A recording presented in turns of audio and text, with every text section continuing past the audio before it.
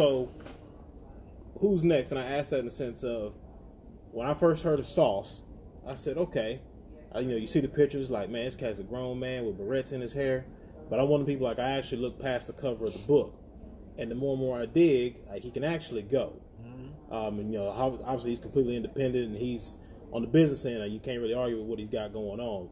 But in your opinion, who's next? I don't think that he's next. I think he's now. Agreed. I think definitely he's one of those guys that's going to be around. That's going to. I don't think he's reached the top of his. Oh no, not at all. At all. I don't think he's reached the top of his abilities at all. The two that got me were Ghetto Gospel 2 and Family. Yeah. I was like, okay. And then, I'm a big Mozzie fan. Mm-hmm. And so, the fact that he sampled Queen, one is out of left field. Like, nobody would expect that. Like, that's something you would do, go sample something classical like that. Mm-hmm. Nobody would do that. So I was like, okay, he's on to something. So, that being said, then who would you consider next, if you will? Man, that's kind of hard, man.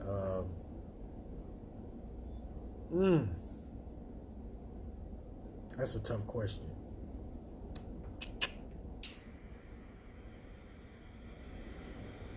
I think Trap Boy Freddy definitely has a chance of being next. I think he definitely has what it takes to reach the next step for sure.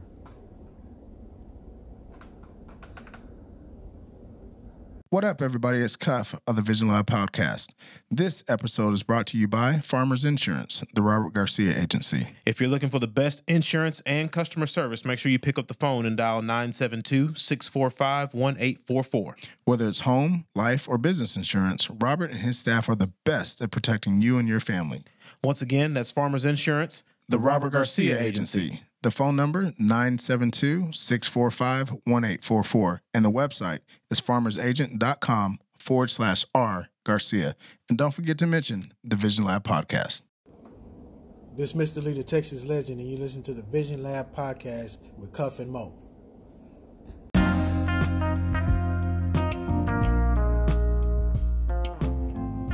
Welcome back to the Vision Lab Podcast in partnership with Nexum Creative. I'm your host, Ryan Cuffey, alongside my co-host, Mr. Ryan Mosley. The Vision Lab is a platform focused on growth and exploring the developmental path of people's visions and dreams and how those dreams come into reality. It's all about tapping into and becoming the best versions of ourselves through self-discovery, self-examination, and self-actualization. Yo, Mo, who do we have on the show today? Cuff, today's guest is a native of Houston, Texas. He is one of the most accomplished producers in the history of rap music, having produced multiple platinum and gold albums for iconic artists such as Scarface, Slim Thug, Paul Wall, and the late Nipsey Hussle.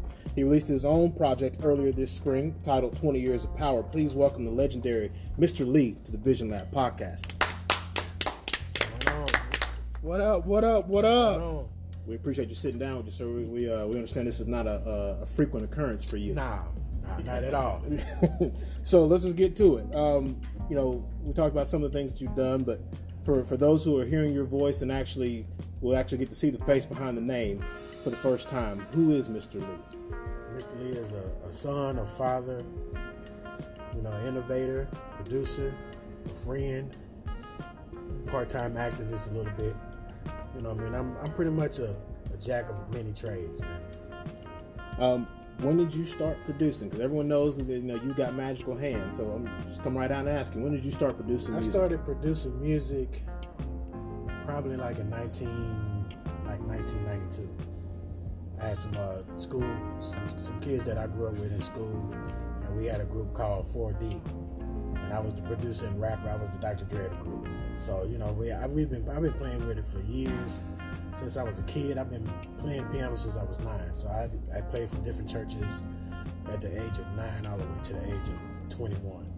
So the church background had a major influence in you getting involved, or your foot into the music industry? Everything. Okay. And I've heard that you've been called the Dr. Dre of the South. Yeah, that's what a lot of people call me. Yeah. So what's that like? I mean, it's cool. Dr. Dre is somebody that I grew up looking up to. So to even be mentioned in that type of, arena is cool. I think it's real cool. So Cuff just said Dr. Dre at the South, and obviously, you've got a lot of roots in Houston. Who was the first artist to give you a shot in Houston? Man, the very, very first artist to give me a shot in Houston was a rapper named Point Blank. He's from, he's part of the South Side, South. He's from South Park. He gave me my first shot on his album when I first got to Houston. How did that happen? I had met a guy that was a journalist that knew some people at Big Time Records, which was the company that had Pimp C and Bun signed, and they started with Screw. And he knew them, and I was able to get in the building with him and play some of my music, and I was given an opportunity once Point Blank heard my music. So, Point Blank hears your music, and you can correct me if I'm wrong. Did you? Let me phrase it this way. Did you have your light bulb, we call it a hell or high water moment? Like, what was the moment where you said, you know what, I'm producing music one way or the other, like, whatever it takes, this is what I'm going to do? Does that happen before or after? It happened before. And the reason it happened, I was on a run for 10 years. So I got caught bringing some drugs back in from Houston to Louisiana, and I got caught on I-10 going back into Louisiana. So I couldn't go back to Louisiana. They had my driver's license, knew where I lived. Feds, ATF came to my house, so I had to stay in Houston, and the only chance I had was music, pretty much. I ran from the cops. I was in this field, which later I figured I had found out that it was an alligator farm. Oh wow! Where I was at. Wow. It was in Anahuac County, and I was out there sitting in the middle of this alligator farm, and I'm sitting there and I'm praying, and I'm like, God, if you get me out of this, I swear I'm not going back. And I walked out of it. My friend came and picked me up. I never looked at drugs again, and I just stayed on task. And about a few months after that, I ran into Point Blank, and then a few months after that, I was signed to Rap-A-Lot. So, we talked a little bit about you having a little bit of a, piano background, being influenced from the church. You found yourself kind of on the wrong side of the law, doing things just to hustle, make ends meet. We've all heard that song and dance and that story before. So you've had this hell or high water moment in the swamps of Louisiana in a field.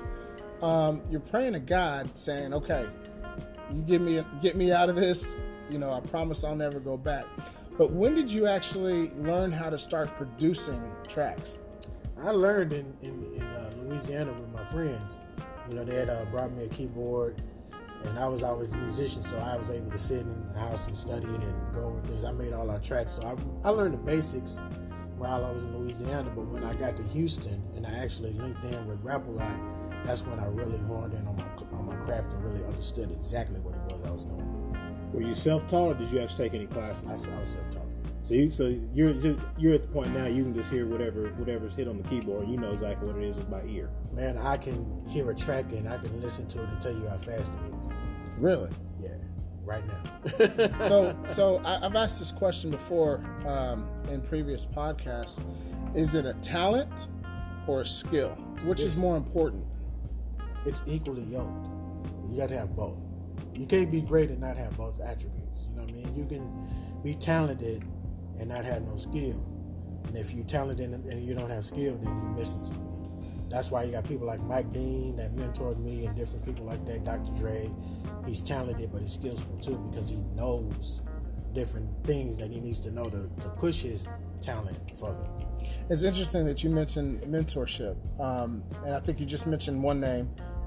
We can give you a chance to repeat that here in a second. But, how valuable is mentorship in your space? It's very valuable because you learn you really learn the craftsmanship of whatever it is that you're in. When you have people that are pros in what they do, you're talking about people like John Beto, N.O. Joe, Mike Dean. Those are the people that I came off the street on a run sitting in a studio room. And how did you make those relationships? From Rap-A-Lot. Big Chief signed me to his production company, and I was able to get around everybody. Scarface is another guy that has a heavy influence on my music. Pimp C has a heavy influence on my music too. Did you meet him when he was Scarface or Action? I met him when he was Scarface. Okay. Yeah, I wasn't there for the early part. So what we try to do for all of our visionaries that are tuning in it's really provide them a roadmap or a blueprint for success. We're talking about mentorship. Now, was this something that you actively were seeking? In other words, did you go to all these different producers and say, hey, I want you to mentor me? Or are you just a sponge on the wall saying, look, I'm going to be around and y'all going to have to deal with it and I'm going to pick up whatever y'all are putting down? I was the sponge. It was never a conversation, hey, can you show me? Can you mentor me? It was just sitting there watching. When I was in the room with them, I sat and watched. And that's ironic you asked that question. I did an interview earlier today, and I was telling people that in order to be great at anything, you have to be able to be a student at it first before you can be a teacher of it. So I was an awesome, incredible student to be able to sit in and watch and learn different things. When I first came to Rap-A-Lot, I was blowing speakers up. I didn't know how to work the EQs. I didn't know any of that. When I watched Mike Dean, I learned a lot of crafts from him as far as EQ and stuff and how to, filter sounds and different stuff like that. I still use it to this day. So that was some things I learned a lot just watching. So here's a question I'm always curious about. You got this dream and this hustle, and you figured out that this is a passion of mine, right? Music. And a lot of times we know in whatever walk of life, oftentimes you're not making any money up front, right? You gave up the streets. So how difficult or challenging was it for you to earn an income or a living while still learning to perfect your craft? You know what? I was blessed. It was not hard at all for me. I came out the streets broke. Within a month maybe, I say. I got signed to Word Camp Production, which is Big Chief production company, which is the VP of Rap-A-Lot, and then I signed a publishing deal with Rap-A-Lot. So I'm broke. They give me a $7,500 check coming out the street. I'm like, oh man, I hit the lottery. Right. This is the most money I've ever seen in my life.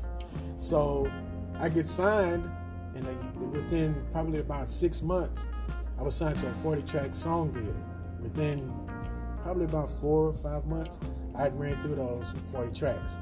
I had made almost $100,000 in less than a year. Wow. Is it at that point the time to re-up, or do you realize your gift at that point? You say, okay, we gotta renegotiate business terms. I mean, I just kept it moving. You know what I mean? Big Chief was really handling all my business, and he handled it correctly. You know what I mean? So I had somebody that was a father figure for me, but at the same time, he was guiding me through the business and showing me different things. He gave me my work ethic. He made me stay grounded. So, dude, I probably made about $500,000 in a year and a half at Rap-A-Lot, just on advancements alone. That's crazy. Yeah. How blessed do you, when looking back at that now? I mean, we know there's a lot of sharks in the game and in any industry, right? I mean, how blessed were you to have Big Chief take you under his wing and do right by you? Super blessed. Super blessed. He really taught me the chain of business. A lot of people, I got a lot of flack when I worked with Big Chief. You know what I mean? Because he's part of Rap-A-Lot. He took 20%. He was like, oh, that's too much. He's messing over. He's doing this. He's doing that. But it was the position that he put me in that was worth that 20%. You paid your dues. It wasn't even paying dues. It was just, you know what? I'm paying for this work. So that 20% he was taking, that 80% that I was getting, You're happy to have that. I'm good. He taught me that, and I use that to this day. That's why when I deal with people, I want them to get paid. BC witnessed that this year. When I locked in a deal, I could have got it for less percentages, but I didn't want it because I want somebody to be invested into what I'm doing as much as I am. So I learned all of that under the tutelage of Rap-A-Lot. Cuff, you mentioned something, and I'm going to ask you, Mr. Lee. Like you said, there's a lot of sharks, and we hear horror stories all the time as far as the music industry goes. People's business not being correct. They put a lot of work in, and then when it comes time for the actual business and the contracts we looked at, like they're getting raked over the coals. For anybody who's listening to this episode now, what is a tip that, or a piece of advice, I should say, that you would give anybody when it comes to contracts and looking over their business and making sure that whoever they deem their mentor is actually doing right by them? You just have to do business. You can't be in it for the fame. You can't be in it for the notoriety. You can't be in it for the piece and chain. All of that does not matter. The business has to be done first, because at the end of the day, if you position yourself right, whether you sell 10,000 copies or 100,000 copies, it's about how you receive the money. that's going to make the difference. And that's why you hear the horror stories about people that are platinum artists and they crying, oh, I got a 60-40 deal, or I got a 70-30 and it's the other way around, and I want to renegotiate my contract, and you signed it. When I signed my publishing deal with Rap-A-Lot, I gave my publishing away. They owned it. But that was my keys to get in the door to own my own publishing as I do right now. So I understand the protocol of it. My thing is, if you sign a bad contract, there's always good things in a bad contract that work in your favor too. And you have to honor an agreement that you agreed to be in, and learn a lesson from it, and regroup after you get out of it. Or if you want to make that move to change the terms of it, do it in a very professional and proper way, because at the end of the day, you actually agreed to sign that paperwork, so you committed to that agreement. You wasn't forced into it. So with that said, looking back on how your business was conducted when you first started to how business is conducted now in the music industry, has anything changed, or is it still the same game that's being played? No, it's changed. It's changed tremendously, because everybody thinks that the streaming is good now, and hey, I'm doing this and I'm doing numbers. I just did 10,000 streams over here and I did 100,000 over there, but that's peanuts compared to what I was making back then. Now the record labels are in bed with these streaming companies, and they're making all of this money, and everybody's fighting for positions on the streaming sites, and losing focus of selling their songs and their music to the consumers. They just want the streams, but you're working 100 times more to get the same type of money. I would rather take 5,000 record sales than take 1 million streams any day. Is the profit margin bigger? Super bigger. Way bigger. So educate the people that are out there that aren't familiar with music, and especially the business side of music. Why would you take 5,000 records over 1 million downloads? Here's the difference in it. I'm gonna break it down even lower than that. If I sell 1,000 copies of my album right now, I will make $10,000. If I get 1,000 streams on my album, I will make $7. It's a very big gap in that. It's a very, very big gap in that. So it's like owning masters. It's an incredible thing to own your masters, but they are being incredibly devalued because nobody's paying attention to the people that are getting these membership fees from consumers to listen to your music. And there's no ante-ups on artists that are higher tier or whatever. They're not getting a whole lot of, special type of situations in there. They might get a placement here and there, and Spotify, whoever may pay them for promotions of their site, and they might give them a check for this and that, but they're not going to ever break off none of the membership money. Now, is that more of a concern from the artist perspective of, hey, I'll never be known globally? I may sell 5,000 records and make 10 stacks, but I did 1 million, downloads, but I'm more well known across the globe because I've got 1 million downloads on this record. I mean, being well known and putting yourself in a situation where you're working at something, whether it's 10 years, 20 years, and if you think of the dynamics of that, and you put your time and dedication into something for over 10 years, and you don't have anything to show for it after that, the fame. But do you think that's why they're going through the streaming route? Versus, I think they're going through it because they have not experienced what it feels like to get a check that is that big for less. And they don't understand that part. That's why people jump at the opportunities and say, oh my God, I'm finna sign this record deal with this guy. Oh man, we celebrate such just signed this. He's got a piece of chain on, got your bust down Rolex on, and all of this kind of stuff. But we're not really learning the dynamics of the stuff that we're doing, even down to the jewelry that we wear. When you wear a bust down Rolex, that Rolex is zero good, no good. You know why it's no good? Because the sides of the watch is waterproof. When they drill into the houses of the side of those watches, they lose all value. You can't take it to a Rolex dealer to get it cleaned or any of that because they're not going to honor it. And if you try to sell it to a Rolex dealer, they're not going to buy buy it because the watch is totally ruined. In their minds, you turn into a piece of junk. That's it. That's what it is. It's like drilling a million holes in a Maybach Benz and putting rhinestones in it, and you thinking that it's making it cost more, but it's not. So, with that being said, and this speaks to the mindset of the artist, they've been trained to look to do those things. Like you said, no one's educated them on that. Can you talk about the difference between working with an artist when you first got started, when you were coming up, versus the way you have to work with artists now? It's like back then it was like cooking a roast in the oven. You marinate it overnight and you cook it slow and you make sure that it's tender and everything. Now it's like just throwing it in the microwave.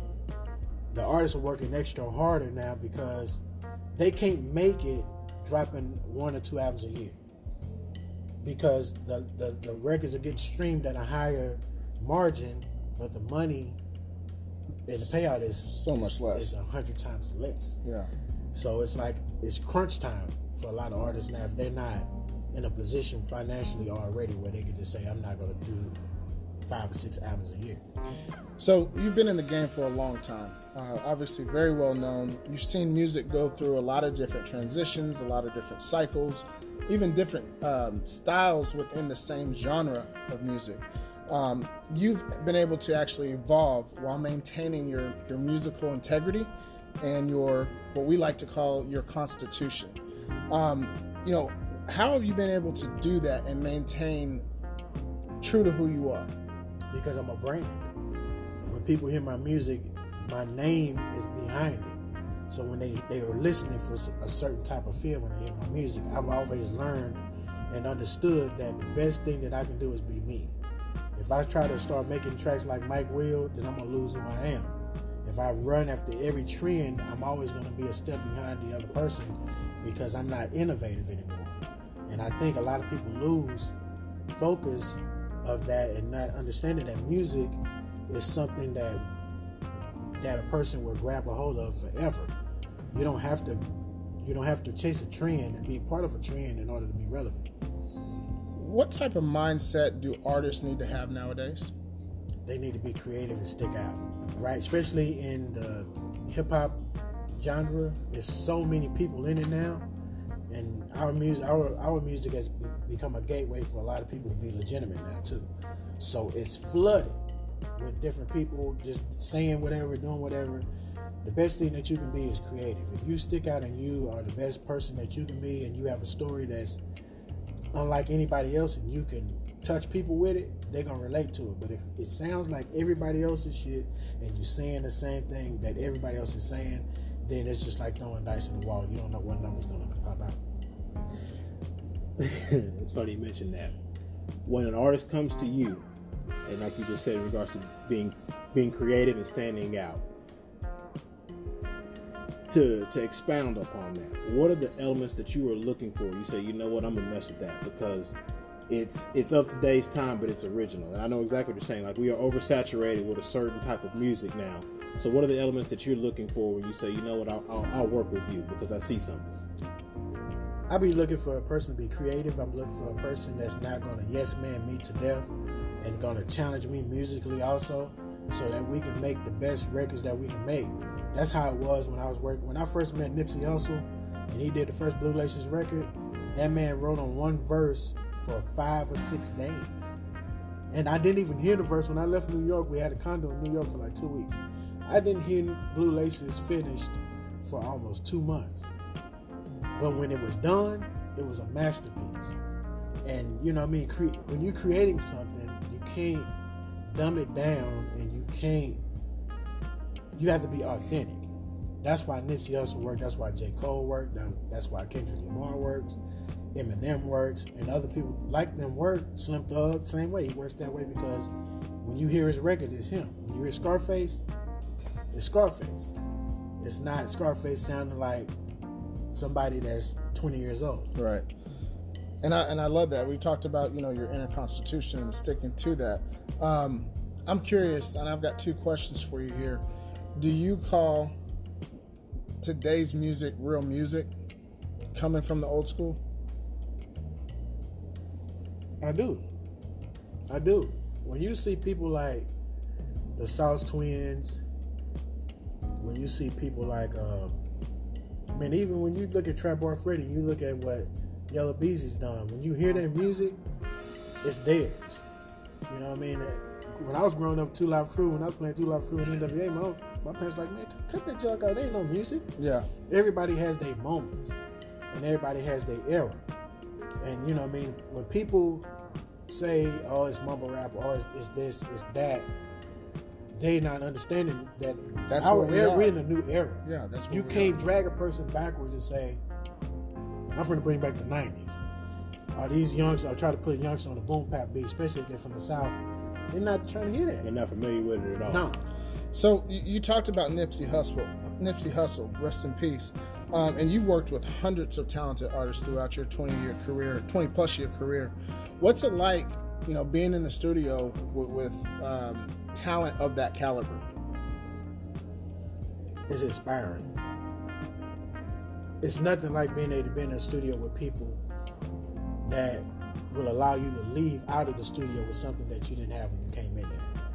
That's how I felt when I worked in the studio with Ludacris. That's how I felt when I was in the studio with Scarface over and over. That's the same way I felt with Bobby Sessions when I worked with him. Nipsey Hussle, of course, when I worked with him, I always took something from it. Do or Die was the same way they challenged. If you listen to the records I did with Do or Die, there's no other production from me that you would hear that I did with them that is on somebody else's record, because it was a sound that I made for them. And that's the thing about it. You have to create something that's in the lane of the person that you're working with. Correct me if I'm wrong. So what I'm hearing is, and we already know this based upon your resume, but you're a true craftsman at this point. Are you one of those people who, hey, I went to the studio on Monday night and I don't come out till, Wednesday afternoon, and you don't even know what time, what part of the day it is? Are you one of those people? No. Were you at one point? No. Really? Never. You believe in respites? No, I'm just efficient. I make 10 tracks a day still now. I make about 50 tracks in 5 days every day. So when you go into the studio, so let's say it's Tuesday at 10 o'clock in the morning. Have you already made a mental plan in regards to how you're going to start crafting music, or do you walk in and it just come to you? It's a spirit that comes to me. There's no way I can plan it. You know what I mean? Whatever my mind does when I touch the keys, that's what's going to come out. If I'm pissed off about something, anger is going to be in there. If I'm happy, happiness is coming out. And that's a conversation I used to have. Like when I used to work in the studio with Scarface, I would ask him, how you doing today, bro? What's on your mind? What you went through? I want to know what his mindset is so I can paint a canvas for him That to day. visualize in that music when I'm working with him. So it becomes an instant reflection of where you are in that moment and really seizing that moment. Absolutely. How difficult is it? Maybe difficult is not the right word, but how are you able to put yourself in that framework? It's a vibe. I'm a music producer, so I make my tracks on the spot. And I don't know if it's just a gift or what it is, but I can feel energy from people when I'm around them. And I know where to go. When I make them move, then I know I'm heading in the right direction. It's all frequencies though. Not to sound weird or anything. No, I believe in that. Your body's full of fluid. So the frequencies that you feed to it is going to make you move one way or the other. Either it's going to bring you down or it's going to bring you up. So don't feel weird. So one thing about the Vision Lab podcast, we don't answer anybody. You can say whatever the hell you want to say. You are truly gifted, so you don't have to feel, for lack of a better word, ashamed or weird. No, this is what you are. This is what you do. Yeah. So by all means, feel free to say it how you want to say it. Definitely.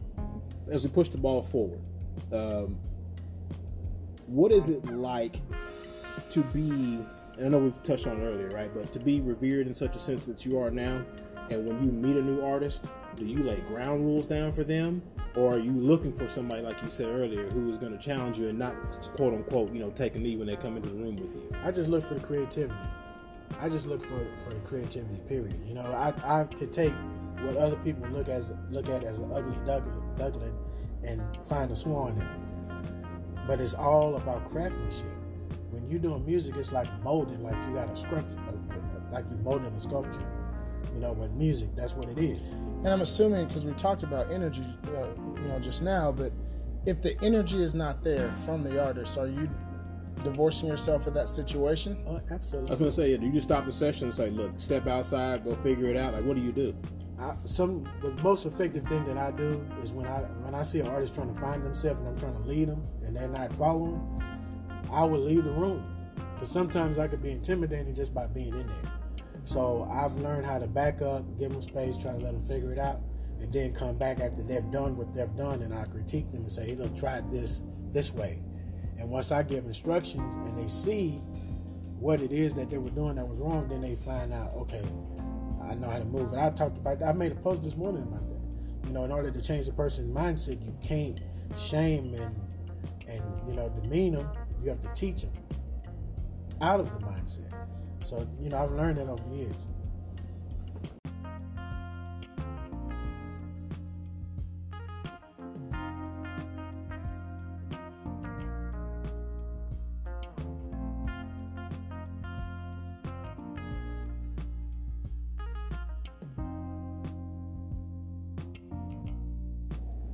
Cuff, as we continue to speak with the great Mr. Lee here, allow me to take care of the people who take care of us. Please. Mr. Robert Garcia and the family at Farmers Insurance in Lucas/Allen, Texas, thank you so much for your support. Edwina Brown and the entire family here at Blowing Smoke Cigar Lounge, where we're actually recording this episode. The address is 215 West Camp Wisdom Road. If you are anywhere here on the southern side of the Metroplex, make sure you get to Blowing Smoke Cigar Lounge.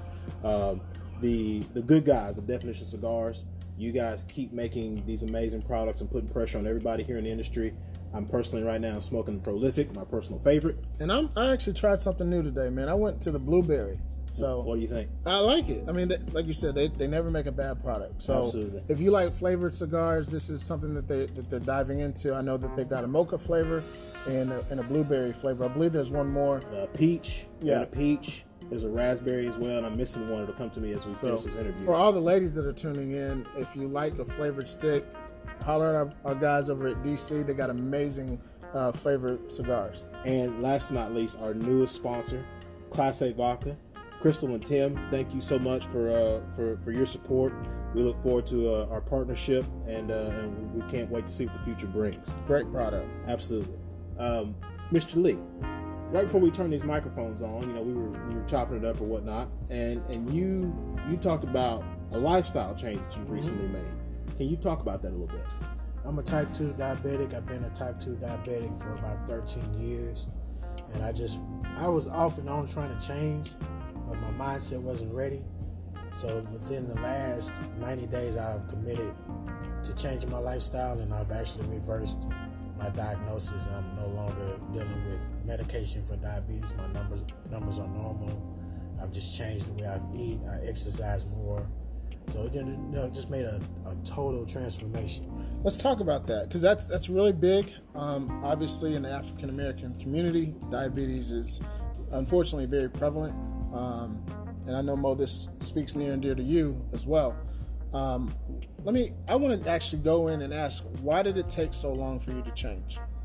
Because the way that I was raised, number one, and taught how to eat is something that I carried my entire life. A 3-course meal to us is eating rice, beans. Of course, you have protein with the meat and bread, and then you have something sweet to drink behind that. So out of all the stuff that I just named, sugary drinks is bad. Rice is bad. Beans are carbs. That's not good. Bread is not good. So when you eating all of that over and over again, I wasn't born a diabetic, but I ate myself to being a diabetic. Right. And so I had to reprogram the way that I was taught how to eat and figure out a different lifestyle. Why do you think it's so prevalent in our community that we don't take care of ourselves through eating? Well, the biggest problem is bad food is incredibly convenient and it's cheap. Right. To eat healthy, if I wanted to eat a healthy burger that's wrapped in lettuce, that burger would cost me by itself would be about $10. Yeah, easy. But I can go to McDonald's and get a whole meal For $4. $3.50. Yeah. So, you do the math, you're going to go get that, you're going to spend that $5-6 and get a whole meal. Right. So, that has a lot to do with it. it has a lot with being disciplined and understanding that eating out, especially at fast food places, it's not good. You just said something as far as discipline. You don't work a regular 9-to-5 job. Like, your day starts when you decide it's going to start. Your day ends when you decide it's going to end. So how hard is it to maintain some level of discipline when it comes to your diet and exercise, given your work life? You just have to really understand your body and understand your craves to figure out how to diffuse the behavior that you had. Like, when I used to wake up in the morning, I would eat oatmeal, eggs, bacon, whatever. Now I take a protein shake infused with an espresso shot, and the protein shake and the espresso tastes like a Starbucks drink for me. So it's sweet, but it's no sugar in it. So when I drink that, it fills me up, number one, and number two, it diffuses my want to eat sugar, so I don't have that need for it anymore. You also, we're talking about discipline, and I'm a fervent believer of being disciplined in any practice, right? A part of that also is a mindset shift that had to take place, like you said, about 90 days ago or so. What was it that shifted your mind, and what can you tell our visionaries that are tuning in as an easy way that they can, ease into a better and more healthier lifestyle? The biggest thing that I can tell a person from my experience, I've been in an industry and working for over 20 plus years. The biggest travesty that I see within myself is I'm going to work all these years, make all this money that I'm making, and then have my children push me around or service me because I decided that I wanted to eat something that was bad and destroy my body when I know that I'm battling a disease that attacks my heart, my kidneys, my immunities, like my hands and feet, and all of that. So when I started looking at that issue, and I looked at my children, and I was looking forward to my future, and I'm approaching 50, I'm like, hey, you know what? I got to stop this right now before it goes too far, and I won't be able to stop it. Now, are you just more of a plant-based diet at this point? No, I eat a lot of protein still. I eat a lot of greens, and I eat berries like strawberries and blackberries. I don't eat no apples, no oranges, nothing like that has high sugars, bananas or carbs. I don't eat any of that. No grains, no rice, no flour products, no nothing. I've learned different ways to compensate for that, like using almond flour or coconut flour. My wife, fortunate enough for me, is super crazy smart when it comes to that kind of stuff. She's the one that discovered the keto diet and turned me on to it and kind of helped me regain myself and restructure the way that I eat. So let me switch gears for a second, and I want to talk about balance. So obviously, you're no stranger to the studio, but I'm wondering, when do you ever shut it off, like the production side of your brain, the keyboard player? Like, do you ever shut that off, or is that just constantly going all the time? All the time. I can be making a beat sleep. I can hear a vibe in my sleep. And my sons, I got one of my twins and my oldest son are the same way. They can hear music, and you'll catch me sometime. I'll be bobbing my head and there's nothing playing. But the music is always constantly moving in my body. That's part of my DNA. Do you read? No. When you wake up in the morning, do you do any type of meditation, affirmations, journaling, anything to just set your spirit?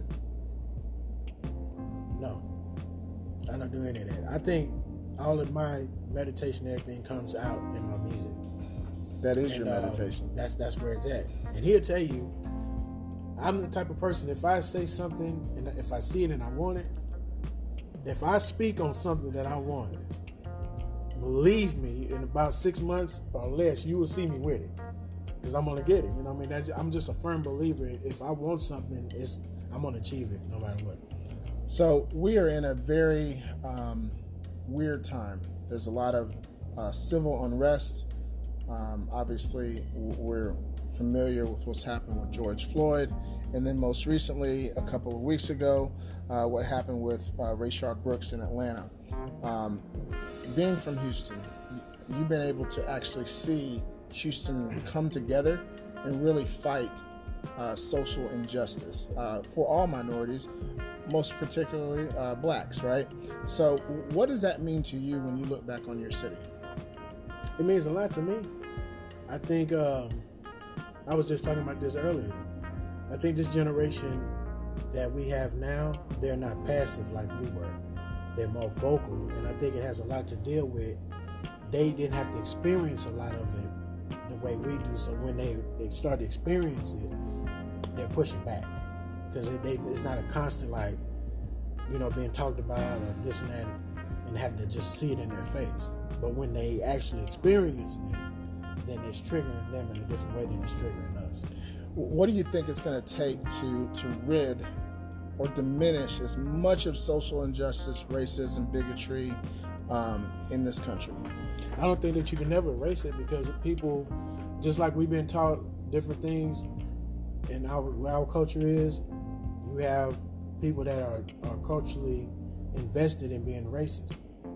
I think the best way for us to gain control of it is to control what we have and where we are. Until we do that first, then it's no way that we can step outside of a circle that we have and change something when we haven't changed it inside. And what I mean by that, influencing kids to be cops, lawyers, DAs, and stuff like that. It's just not, we don't just have talents to be athletes and musicians and entertainers or dope dealers or whatever. If a person can sell dope, then they can sell clothes. If a person can sell dope, they can sell shoes. We're born entrepreneurs.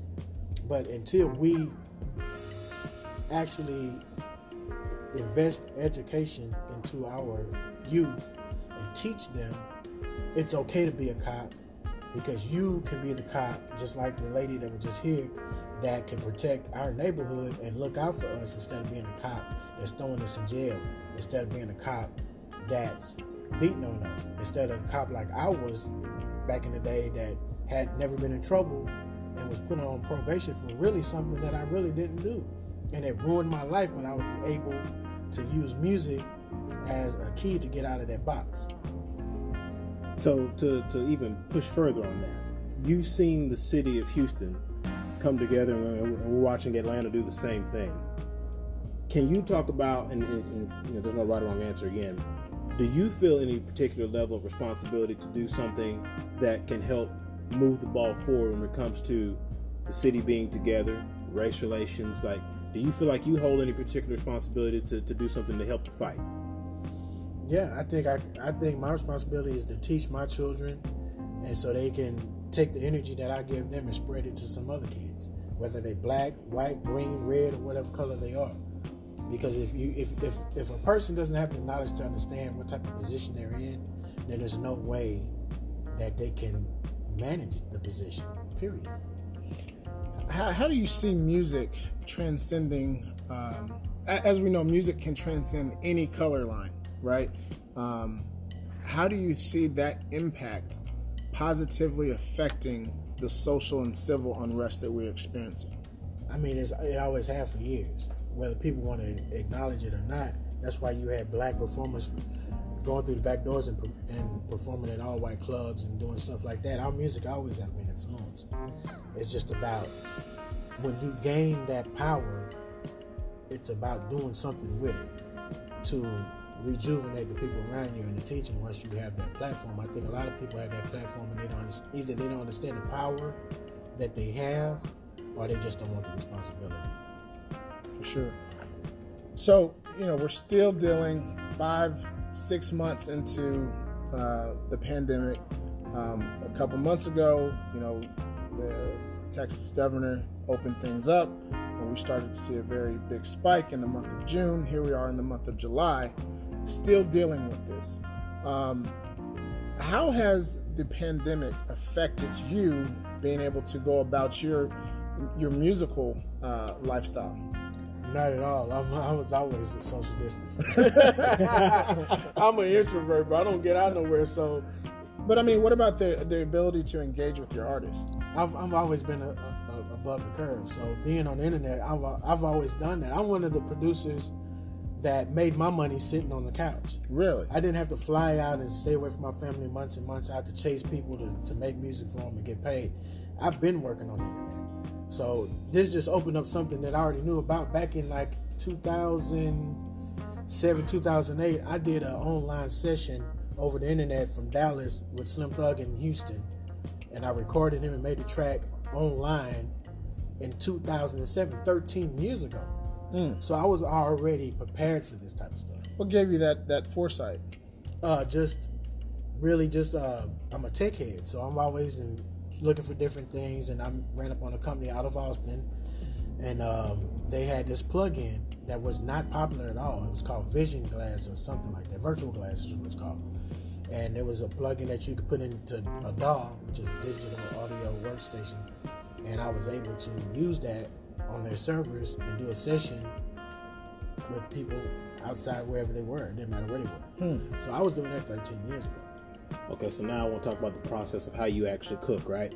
So you're working with an artist. Is it as simple as you went to the studio, you made X amount number of beats or tracks and sent to the artist and said, hey, pick something you like? Does the artist come to you and say, hey, I got an idea? Like, how does that process go? I like to get to the artist, you know what I mean? Because I want to hear their voice. I want to see how they react to the music. I want to see what stimulates them to write, what make them move. You can't do that sitting on the beat pad. That's what people miss, and that's why you hear so many records that sound familiar to everybody else's record, because you're not putting the DNA to the music.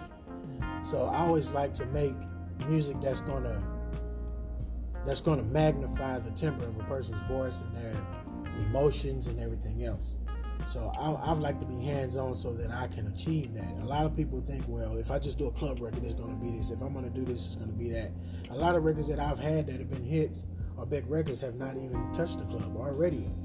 But it touched people because it's authentic. You know what I mean? So to that point, can you tell the listeners, and you know, your resume speaks for itself, but what are some of the tracks that you have had your hands on to where when you and the artist knew, once you said, okay, we're done, what are some of the records that you can pinpoint and say, as soon as we wrap this up, like, you knew it was a hit? I mean, obviously It's gonna be fire. right, yeah, like, you know, Blue Laces 2, obviously, you know, Nipsey Hussle's classic. You've had your hands on, I mean, you're part of the DNA of the city of Houston and the entire rap scene. What are some of the records that you've produced where you knew as soon as y'all saved everything, you were like, that's gonna go? Three Kings was one, Slim Thug. Chunk of the Deuce with Lil Kiki. Get Throw with Bun was one. Man, there's so many. Got a large catalog to go through. Of course, the Blue Laces was one. You're Everything with Bun B was another one that I just knew was a record that never got picked. It just got picked up. Man, there's so many. Gangster from Slim Thug was another one. Help Me Please from Zero was one. Man, Break 'Em Off from Paul Wall was another one. Those, you know, you just feel it. You know what it is. With you being so entrenched with Houston's rap scene, are you considered, well, no, you are considered one of the godfathers. Now, let me rephrase the question. When a new artist, there you go, that's the tone I'm looking for. When a new artist comes up, does somebody bring them to you, or are you still plugged into the scene where enough you can say, you know what, I've seen what that young man's doing, I want to work with him? It goes both ways. Some people brought to me, like I'm working with a guy out of Austin that's originally from Longview. His name is Al D300. We're dropping a mixtape a month. I reached out to him when I heard him rap, and we've been tied to each other's hip ever since. And I'm developing his sound and different stuff like that. So I mean, if I got an eye and the ear to see and hear different things. Like when I discovered Iggy Azalea, she was on MySpace, and she was 16. And I told this girl when she turned 18, she could come and work with me because I didn't want to work with her while she was underage and have to go through all of that stuff. And she showed up in Houston the day before her birthday. Wow. And I developed her and gave her all the essential tools that she used to this day to be who she is now. So it's a super exciting time for you, getting ready to drop your last album, 20 Years of Power. Let's talk about that for a little bit. What was the mindset behind creating 20 Years of Power? 20 Years of Power is an album that I've been working on since 2013. and I've been working on it for a long time. But that's when the Dr. Dre kicks in for me. I just didn't want to let it go. But it embodies the vibes and everything that I've supplied for Houston for the last 15 to 20 years. I have developed a sound there, like the screwed up hooks. I magnified that. Just the organ sounds and just the vibe of the music. So my 20-year album, the 20 Years of Power, is an album that reintroduces who I am and let people hear the music that I produce. When they hear my album, they hear all of the records and all the sounds that I used for those 20 years in that album. How do you balance doing your album and other, and sticking to what you're trying to communicate collectively over a long-term career, and still managing other people's sound? It's just a vibe. It's easy for me. I mean, once I get in the studio with somebody else, I'm making the music for them. I'm making it for their voice. I'm making it for their vibe. So it's something that I do that I don't focus on doing. It just comes natural. And while you're producing 20 Years of Power, what were some of the things that gave you that inspiration to put this all on wax? I mean, yeah, that's that Dr. Dre disease. You started in 2013. Yeah, there's a lot that's happened. Yeah, there's a lot that's happened. I mean, like, that's a big time capsule, and I'm just sitting here as we're talking about it. I mean, that obviously took a long time to put together, but I think what you're really asking is speaking to the intricacies of each and every track, because I've heard it, and anybody listening to it, like you said, it is a time capsule, and you can hear it. Like, this is Houston at its core. Like, there's no mistaking it. It's not trendy or fad. It's like, no, this is something that anybody associated with Houston music can be proud of. And so, to finish the question, like, how did you go about putting the intricacies into that into that body of work? I mean, it was just an intimate situation for me. It was me. It was everything that my music stands for and what it is. So when I put my soul is in that music. That my album is an album that probably would never superchart or anything like that, but it's a record that you can put on 10 years later and still be able to listen to it, and it won't sound out of date. Being that it's already 7 years old before I ever put it out. So we're about to start landing the plane. One of the questions that we ask everybody on the show, you're at a round table just like the one we're sitting at right now. It's you, and there are 5 other seats at that table. Dead or alive, who are the 5 other people you want at your table? The only caveat is you can't have Jesus there. Because who wouldn't want to talk to him, obviously? That's too easy. Man, it'd probably be Scarface, definitely one. That's my favorite rapper of all time.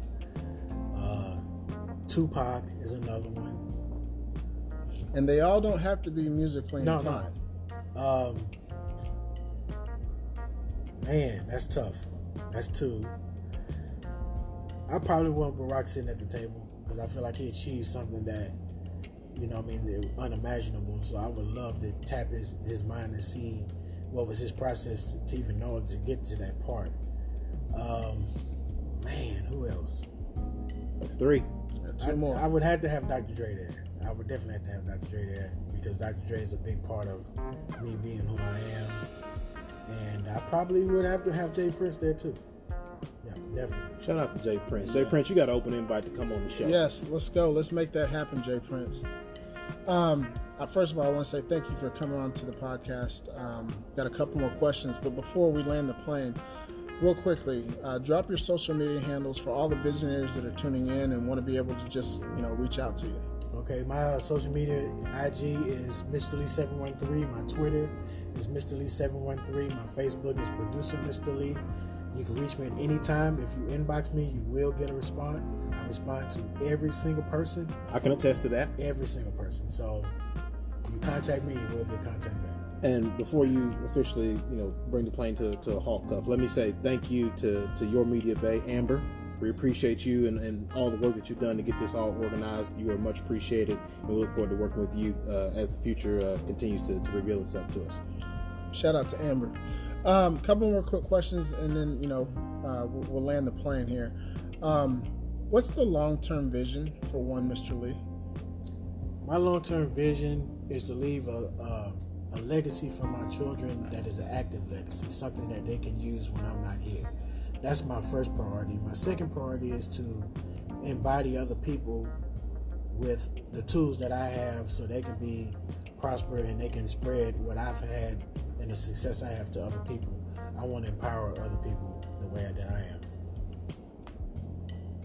Last question of the podcast. Well, I'm sorry. Let me do this.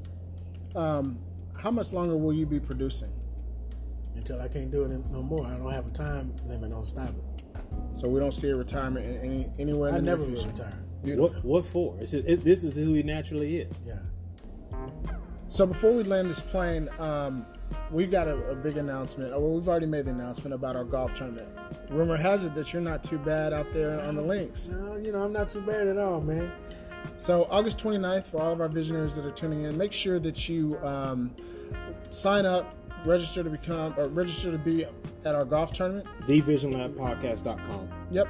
Or you can hit us up on our Instagram page at the Vision Lab Podcast. Shoot us a DM. There's links on our Facebook page where you can actually register for the Golf Classic. So, love to have you out there. Do you got a handicap? No. Just get out there and swing. Just get out there and get to Can it. you go? Yeah. Okay, we're gonna see. Or we're gonna see you at the golf tournament. Absolutely. Bet. So Put it on all the calendar, Amber. Yep. All visionaries that are listening, you want to get a chance to shake Mr. Lee's hand, make sure you guys come out. So, final question of the episode. What advice would Mr. Lee be giving himself from 5 years ago? Man, probably not spend so much money on frivolous things. I was the buzz down king when I was in my 20s. So if I could have learned how to invest money and the power of having credit and all of that when I was younger, I would tell my younger self that, hey man, make sure that you focus on, make sure you have good credit, invest into more things, and have assets into other things that appreciate and not they become liabilities. Great advice, sound advice. Now, we're going to fast forward the clock 5 years from now, so we're going to make it a little bit older, so forgive us. What advice would the older Mr. Lee be giving himself today? Be more self-aware about yourself before you be self-aware about other people. Great advice. So again, thank you, Mr. Lee, for joining us here on the podcast. Again, to all of our visionaries that are listening, remember, each one of our guests are going to be dropping nuggets of wisdom on the trail of life. It's really up to you to pick them up. Ladies and gentlemen, the voice you've been listening to is the one and only Mr. Lee. My name is Ryan Mosley. He is Ryan Cuffey, and we will see you guys next week on another great episode of the Vision Lab Podcast. Blessings.